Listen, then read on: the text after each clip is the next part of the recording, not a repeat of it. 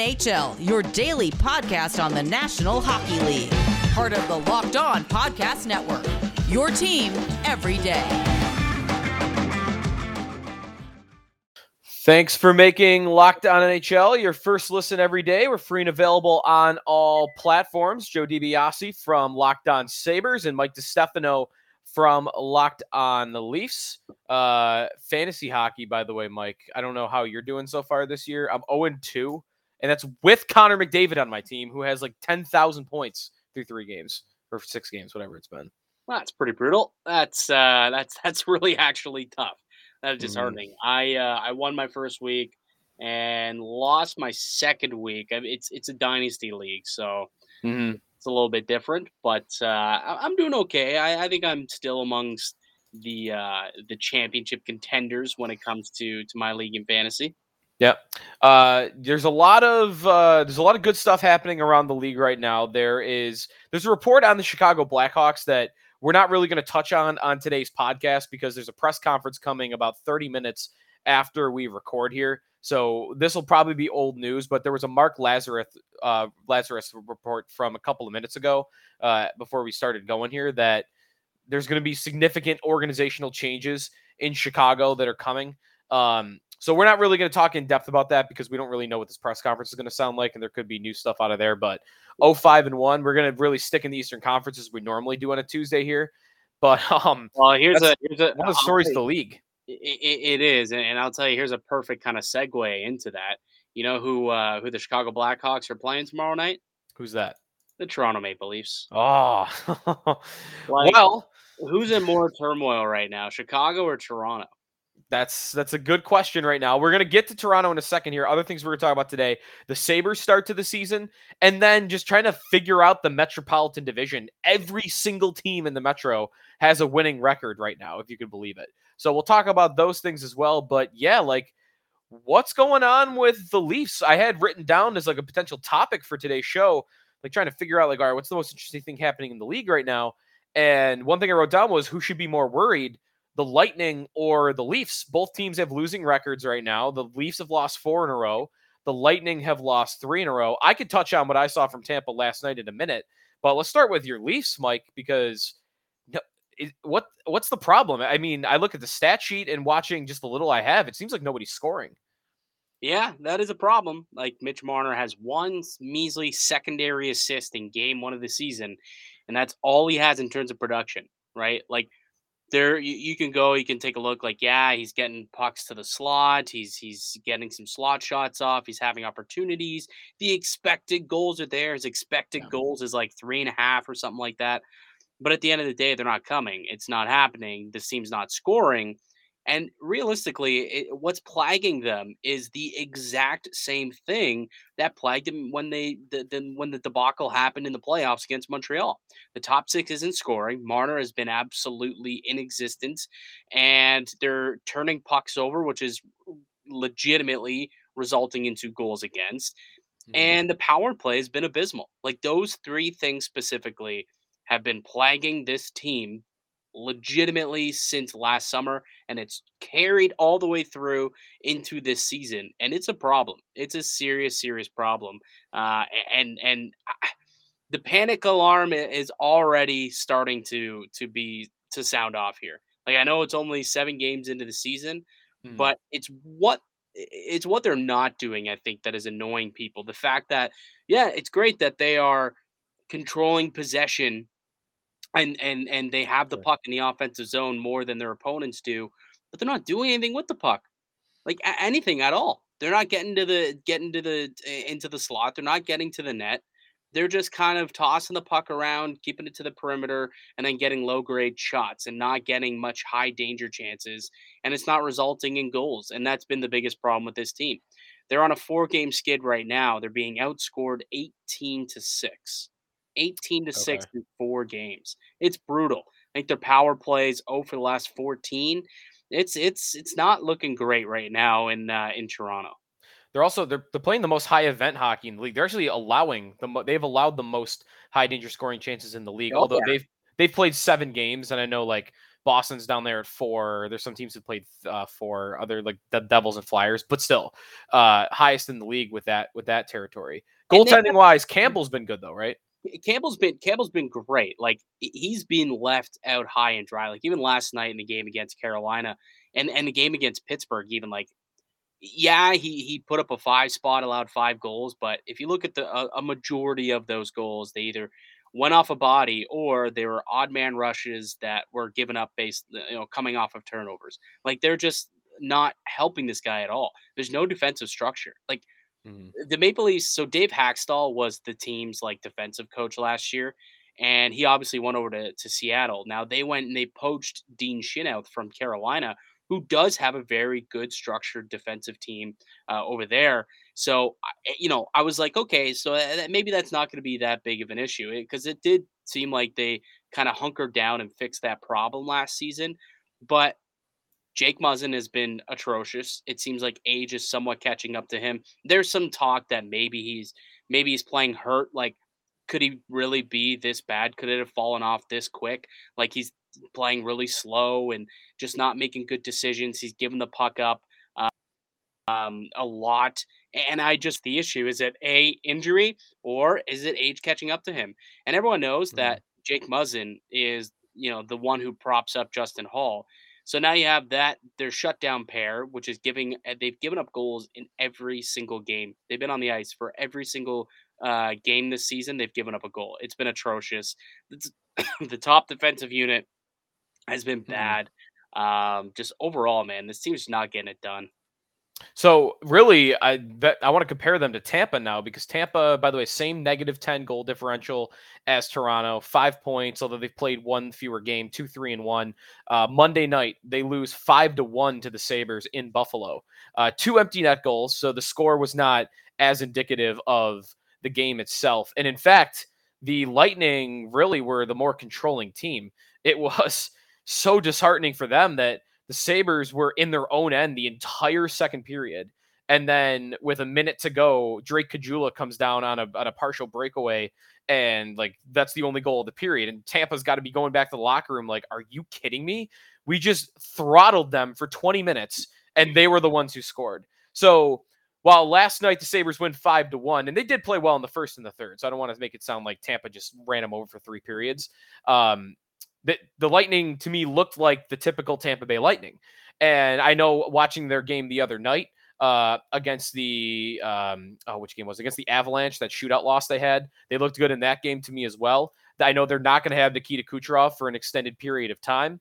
But I think Tampa is going to be fine. I still want to consider Toronto is going to be fine too. I kind of want to put both these teams in the same category. Maybe Toronto because there's obvious more pressure in Well, Toronto because you don't have the playoff success that kind of gives you that break that Tampa's going to get.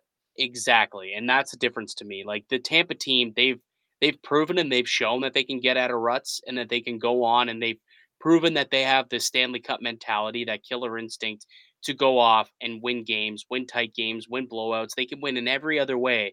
They may have a tough, 4 or 5 game stretch, but at the end of the day, they're going to be Stanley Cup contenders, and they know how to win. The Maple Leafs Mhm. don't have that. They have not learned how to win. They've actually done the opposite. They've figured out ways to kill themselves and shoot themselves in the foot every way possible. They actually know how to lose. That's what they do best. They lose. It's incredible. That's I think why the Maple Leafs it's far worse for their scenario and their situation than it is for Tampa to me. And I Mhm. mean I'm a little closer to situation being in Toronto, working for one of the big media conglomerates here at TSN and being the host of Locked On Leafs and Leafs Lunch. Like I'm really close to the situation. But at the end of the day, there are some serious concerns with the way that this team's playing. Like, Mhm. let's be honest. It's not much different than football, right? Where the team the team that wins in the trenches often is the team that wins it, right?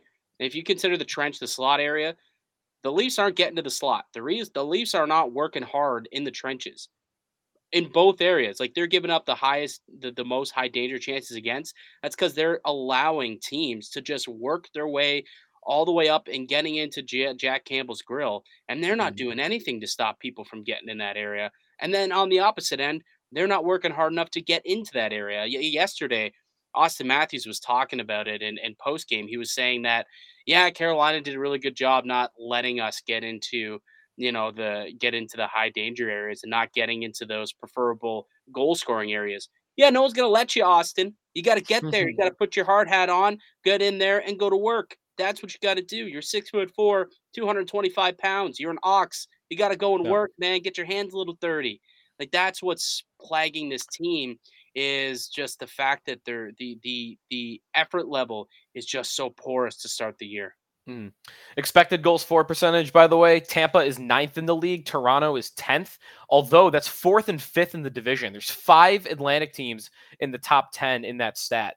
Boston 3rd, Detroit 5th, Florida 6th, and Buffalo 7th. Even Ottawa's there at 13th. So we'll talk more about this division coming back, especially the Sabres, and maybe a little bit on the Red Wings. Both teams are off to a surprisingly good start to counter the surprisingly poor starts from Toronto and Tampa. But before we do that, we want to remind you that this episode is brought to you by betonline.ag, your number one spot for all the hockey, basketball, football action this season. Head over to their new updated desktop or mobile website to sign up today and receive your 50% welcome bonus on your first deposit. Just use the promo code LOCKEDON to receive their bonus. I was just looking actually at their website for Atlantic Division odds in the NHL. I've been making killing off betonline.ag, man. Like, I've been killing off these prop bets last night. I have both Austin Matthews and Svechnikov to score last night. They're both plus money, both cashed in. That was my kind of bet of the night for all we're on Locked On Leafs. And BetOnline just keeps giving me money. It's fantastic. By the way, Florida is the Atlantic Division favorite, plus 115. Boston is plus 340. Toronto plus 375. Tampa is in 4th at plus 475. And then no respect for Buffalo and Detroit yet. Buffalo at plus 7,500. Detroit at plus 8,000, which is the same as Montreal at plus 8,000. Then Ottawa way down at plus 10,000. So just a little update on the odds there. But head over to betonline.ag. Use that promo code LOCKEDON. It's the fastest and easiest way to bet all your favorite sports. Bet online, where the game starts. This episode is also brought to you by DirecTV Stream. Simple way to get all the entertainment you love without the hassle. DirecTV Stream brings you live TV and on-demand favorites like never before, which means you can watch your favorite sports, movies, and shows all in one place. And the best part, there's no annual contract, so stop waiting. Get your TV together with DirecTV Stream. You can learn more at directtv.com. That's directtv.com. Joe DiBiase and Mike DiStefano here on the Locked On NHL podcast. We'll talk about the Metropolitan Division a little bit coming up, but let's kind of round out the Atlantic and talk about the teams that are off to surprisingly good starts. We'll start, obviously, with my Buffalo Sabres, who are 4-1-1. On the scoreboard, smashed the Lightning. I didn't want to just say smashed outright because I thought the play was a lot more even than that. But 5-1 over Tampa on Monday night. They lost to Boston on Friday night. I thought they were the better team in that game. They got beat down by the Devils. They got to overtime in that game, but they were not the better team in that game. But I think it's fair to say they've been the better team in 5 of their 6 games. And that's represented in the numbers. I think that's kind of, Mike, I think that's kind of why fans are feeling like they're not going all the way in, because we've had this happen twice already, where Ralph Kruger had a hot start in his coaching tenure and it didn't come to fruition. They had like a 10-game winning streak, and that one, year, right? And then they didn't even make the playoffs. They bottomed out. Phil Housley, 10-game win streak. They were in first place in the NHL. They bottomed out. I think part of the reason fans are more optimistic that this could be more for real. I don't think anyone is realistically thinking they're a playoff team or even coming close to the playoffs. But some of the hope is those teams, they were winning in shootouts. They were getting insane goaltending. They were scoring at a 20 to 25% shot percentage in those stretches.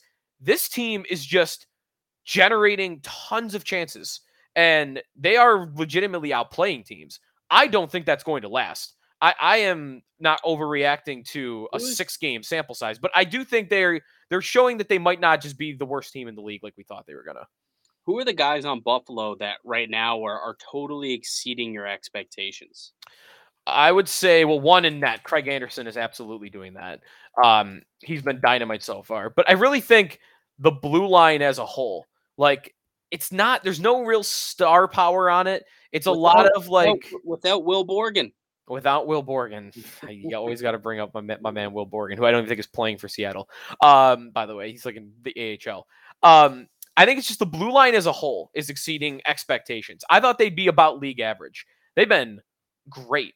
And there's no star power again. Like everyone's kind of playing balanced minutes. Everyone's around 18, 19 minutes. It's Colin Miller and it's of course Dahlin and Henry Jokiharju, but he's hurt right now. Will Butcher's come in and played nice. Like to me, it's the blue line.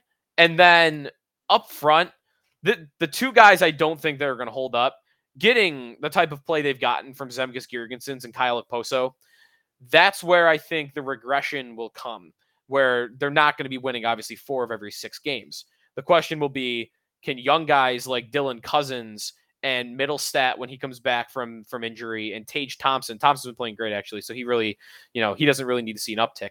Rasmus Asplin's another guy. If Okposo and Girgensons come back down to earth, which I have to believe is going to happen, can young guys kind of make up for that? But those two are like, they deserve to be on the list. That's 2 veteran players that everyone kind of thought were shot, especially Okposo, and they've come out flying out of the gates. So those are really the guys. I wish it was younger players that were exceeding expectations, but it's like, Mike, it's the veterans, really. Yeah, I mean, sometimes that's what it takes is you get the veterans, they get going early, and then they pull the young guys into the fight. And then your Tage Thompson get going. And then, eventually Dylan Cousins gets going. But what I find interesting about this and then about their hot start, where they've won, 4 of their first 6 games, I believe it is, Yep. is they're getting this done with this Jack Eichel cloud hanging over them. And they've just kind of looked at it and said, you know what, he's not really a part of this team anymore. Let's stop, kind of harping on this as internally as a team. I'm sure management is still trying to figure out that fiasco, but the fact that they aren't looking at this and saying, we're missing our biggest piece, we might as well fold, I think is a really positive sign for the Sabres. Yeah.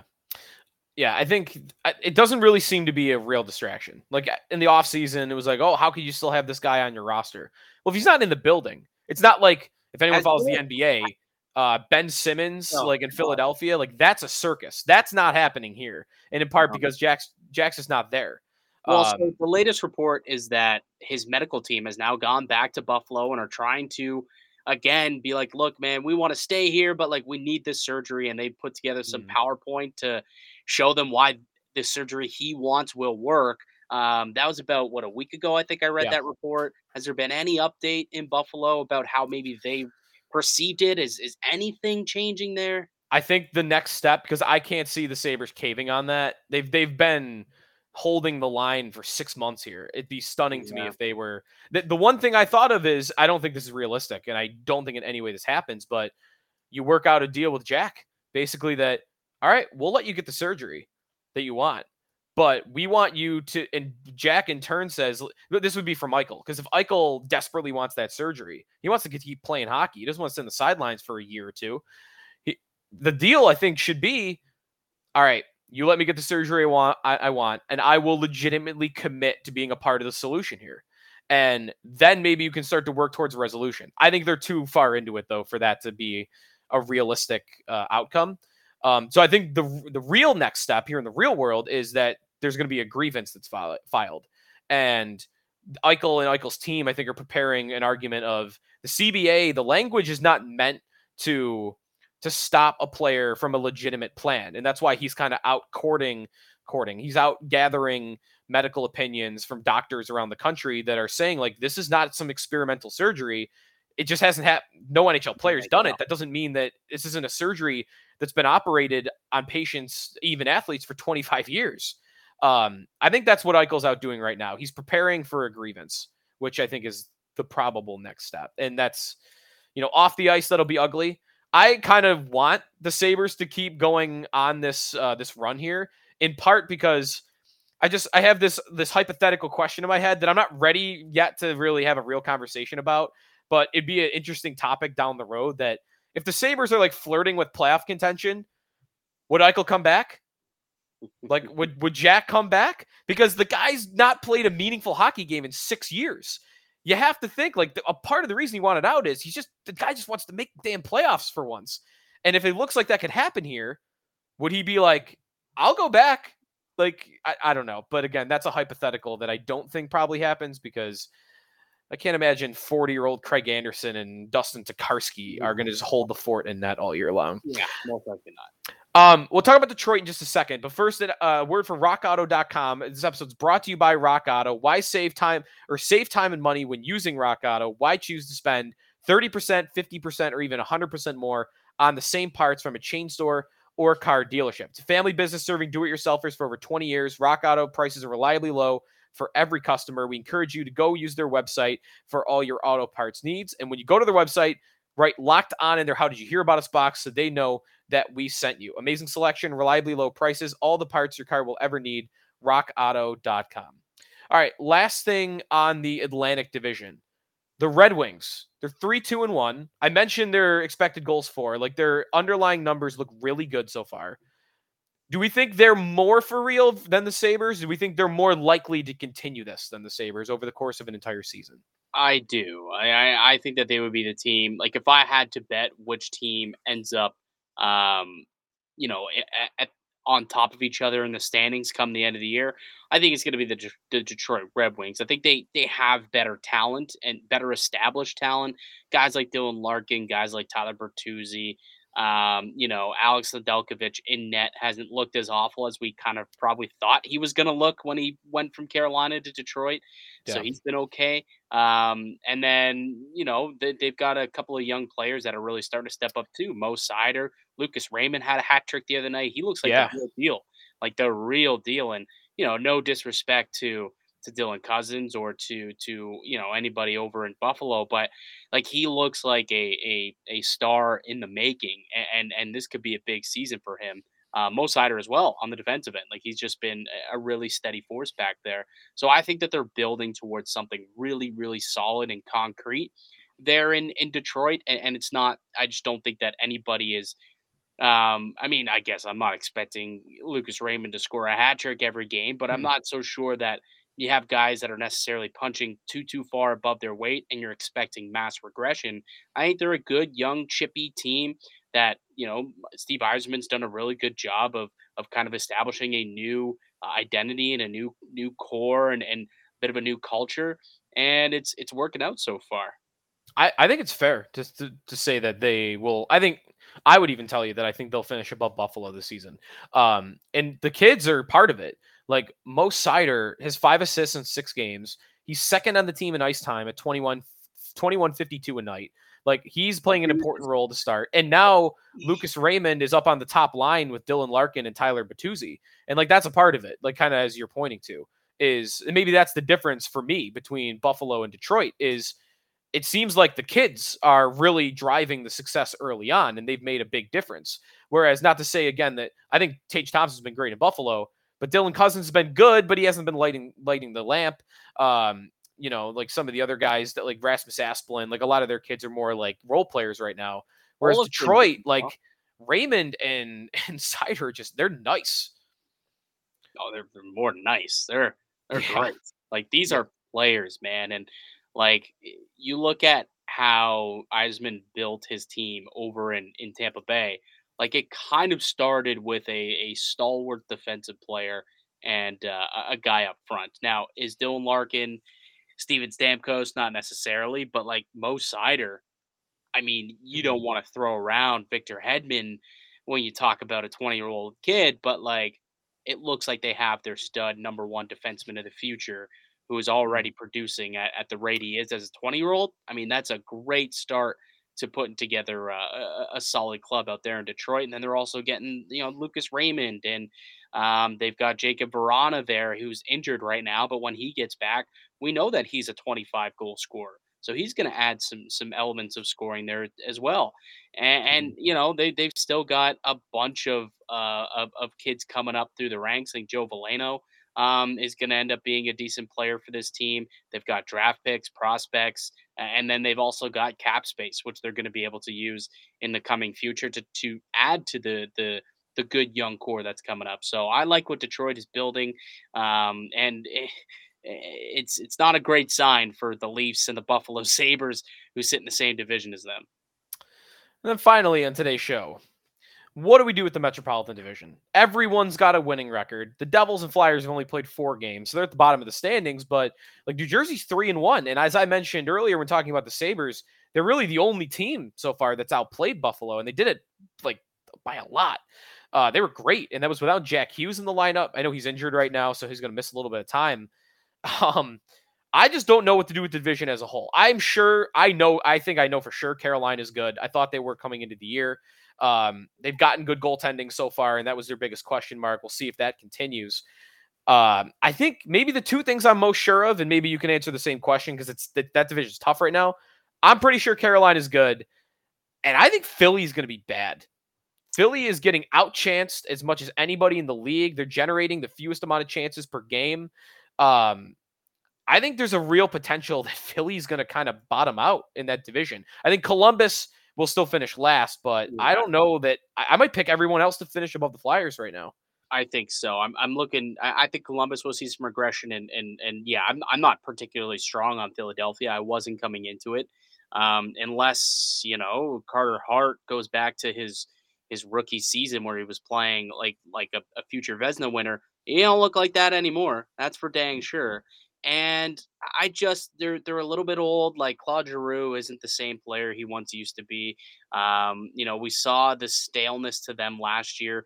They added Rasmus Ristolainen to their blue line, and you can tell us how he's been bad. So he's been so bad for them so far. Exactly, and like that's a. I wonder, is it coincidental that Buffalo's blue line is playing better and Philly's blue line is playing much, much worse? And, a big, difference there is the fact that Ristolainen left one to join the other. I don't know. Right. I mean, correlation doesn't exactly equate to causation, but just goes to show. But in terms of like guys at the top of this division, it's going to be competitive. It's going to be a competitive division here. I predicted at the beginning of the year that, 5 of the teams from this division were going to make the playoffs. I predicted that in order for a team like Toronto or for Buffalo, well, I guess you could throw Buffalo in there just for funsies for now at least. Boston, and Florida, and those teams, Montreal, were kind of on the cusp of like that second and third spot, battling for those top 3 spots in the division. They need it now. Like it makes it way more important to do that because I don't think they're going to be able to compete with the Metro teams for the wild card spot. Like that's what this does. It makes everything so much more amplified in the Atlantic to finish with one of those top 3 divisional positions. Because I believe that we're going to see 5 teams come out of the Metro. I think Carolina is probably going to win it. To me, they're the best team. You look at what Alex Ovechkin's been doing out in Washington. Like this guy is just not stopping. He's not stopping. Like this dude is a goal scoring machine, and he's leading this team to victory. Washington's been great. The Rangers look really, really good. Shesterkin is for real. Pittsburgh has been without Crosby, Malkin, Rust, Jeff Carter. They literally went out there. They put the Wilkes-Barre Scranton Penguins out on the ice Saturday night, beat the Maple Leafs 7-1. 7-1 with guys like Drew O'Connor coming out and Evan Rodriguez looking like Crosby and Malkin. It was insane. It was ridiculous. But they haven't lost a single game this season in regulation. They've picked up points in all 5 games. They have 8 points on the year. And then the Islanders, yeah, okay, they're 3-2-1, but let's not forget they're on the road for the first 13 games of the season. If they can escape this 13-game start at least a 500 record, maybe even they can finish like a game above 500, man, are they in a good shape for the rest of the year where they'll be at a new building with a ruckus crowd, and they're already a good, solid team too. Like, it's going to be a tough division in the Metro. So real quick, if you're picking 5 out of the Metro, who in the Atlantic would you be picking to miss right now out of like the legitimate contenders as I see them? Florida, Boston, Toronto, Tampa. Probably the Toronto Maple Leafs. Wow. Yeah. That's tough. That would be so interesting, but Tampa's a lock, right? I think we can admit they're going to finish in the top 3. Yeah. As whatever stumble out of the gate, I mean, this is a team that'll figure it out. They'll get it done. I think Florida's for real. This team is undefeated so far on the year. I think they're an incredibly deep and well-balanced team, and they're getting goaltending from Bobrovsky now too, which is dangerous. for the rest of the league, that they've got this Knight-Bobrovsky tandem that's working out well so far. So you've got those two. So at this point, it's really between Toronto, Boston. Might be it, to be honest. It's a battle between Toronto and Boston the rest of the way. I mean, maybe Ottawa can make a run of it. Potentially, if Montreal can figure things out when Carey Price gets back. Maybe even the Detroit Red Wings, if their spunkiness persists and they're actually this good of a team, maybe they can, kind of make some here and at least, pick up some points along the way and make a thing of it. But at the end of the day, I would have to predict Boston will figure out a way to win games and get that third position, and Toronto ends up as the team on the outside looking in. All right, you heard that prediction from Locked On Leafs host Mike DiStefano that he thinks the Leafs could be on the outside looking in come playoff time. That's going to do it, though, for us on the Locked On NHL podcast. Be sure to check out Locked On Leafs and Locked On Sabres if you're looking for more on our respective teams. And I'll be back on Friday with Locked On Flyers host Rachel Donner. Thanks for making Locked On NHL your first listen every day. We started the podcast with fantasy hockey. Let's end it with it. Now make your second listen Locked On Fantasy Hockey. Host Scott Cullen leans on his decades of fantasy hockey insight and experience every day to help you be the expert of your fantasy league. It's free and available on all platforms.